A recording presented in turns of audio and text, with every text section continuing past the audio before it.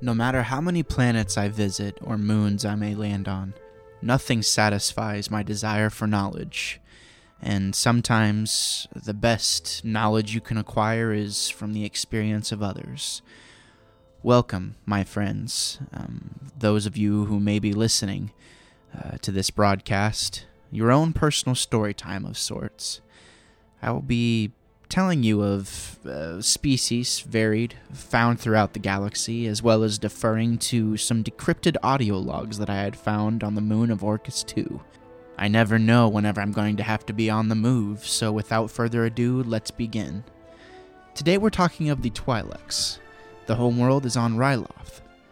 Twi'leks are a generous humanoid species prominent in many aspects of galactic life, with key players in both the Jedi Order and the Resistance against the Empire.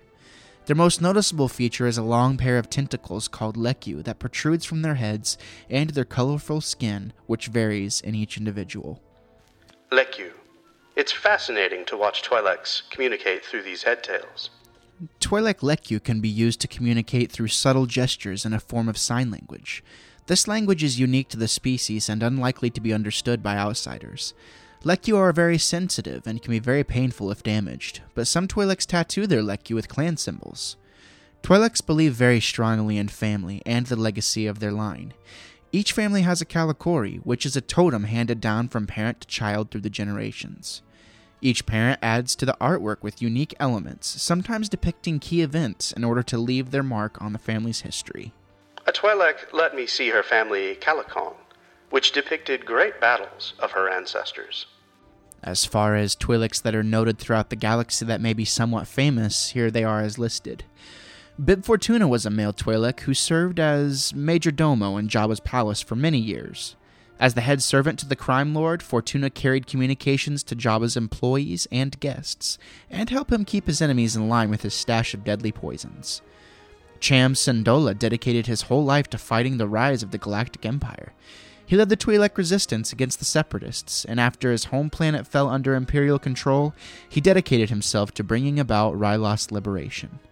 This courageous fighter was a skilled commander, and he was considered one of the greatest leaders of the Clone Wars.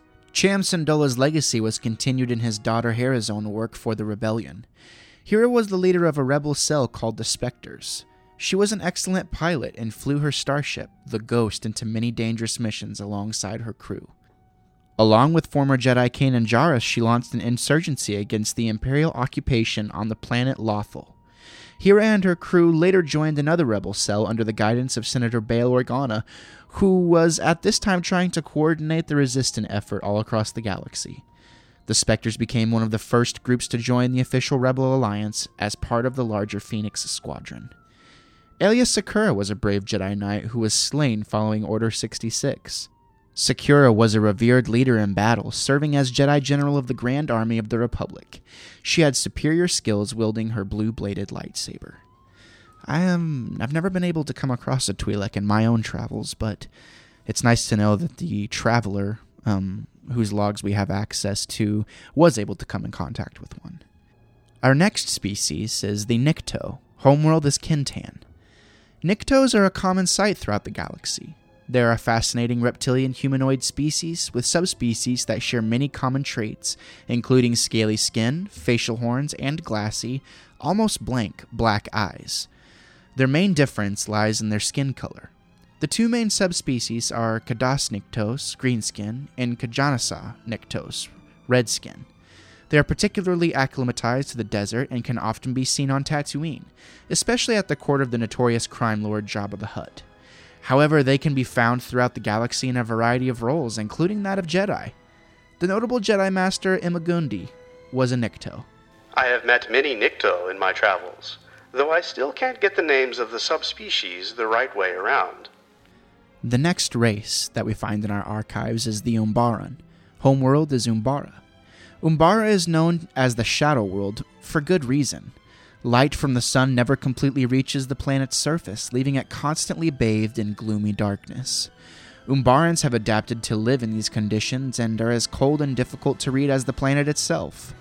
Humanoid in appearance, they have pale skin and colorless eyes that allow them to see ultraviolet light. Although perhaps not the most trustworthy, they are one of the most technologically advanced species in the galaxy. It is widely believed that they have the ability to subtly control others, perhaps making them perfect for politics. Sly Moore, a female Umbaran, served as Chancellor Palpatine's senior administrative aide for many years. As I stepped from my ship onto the chilly landscape, a shiver ran down my spine when I saw a pale Umbaran approaching. I've unfortunately encountered the next species in the archives. The whole race is a slime in general, and that is the Kaleesh. Homeworld is Kali. Although perhaps not obvious at first glance, one of the most well-known, certainly most notorious Kaleesh was General Grievous, the feared warrior who was so instrumental for the Separatists during the Clone Wars. Although an accident left him almost fully cybernetic, he still bore the trademark snake-like yellow eyes with slit pupils, flat nose, and elongated ears of his species. Generally, the Kaleesh have red skin, although they usually hide their faces beneath masks, and have interesting ways of walking on their toes as opposed to their entire feet. The pirate Sidon Ithana wears a Kaleesh helmet. I met a Kaleesh on my travels who bragged of a revered warrior. He supposedly had cybernetic implants for enhanced combat. Maybe someday I shall tell my story of the time I encountered a Kaleesh and was able to escape with my skin still intact as well. As usual, I don't know what sort of targets are painted on my back, my fellow friends, but whoever may be listening out there in the galaxy, I thank you for your continued and silent support. It can be difficult whenever you're all alone in the galaxy, and it's just nice to know that whoever you are that's listening out there, I hope you're appreciating this wealth of knowledge as much as I. But, without further ado, my friends, I do have to leave you. So, until next time, I hope to find you in good health. And remember, may the Force be with you. Always.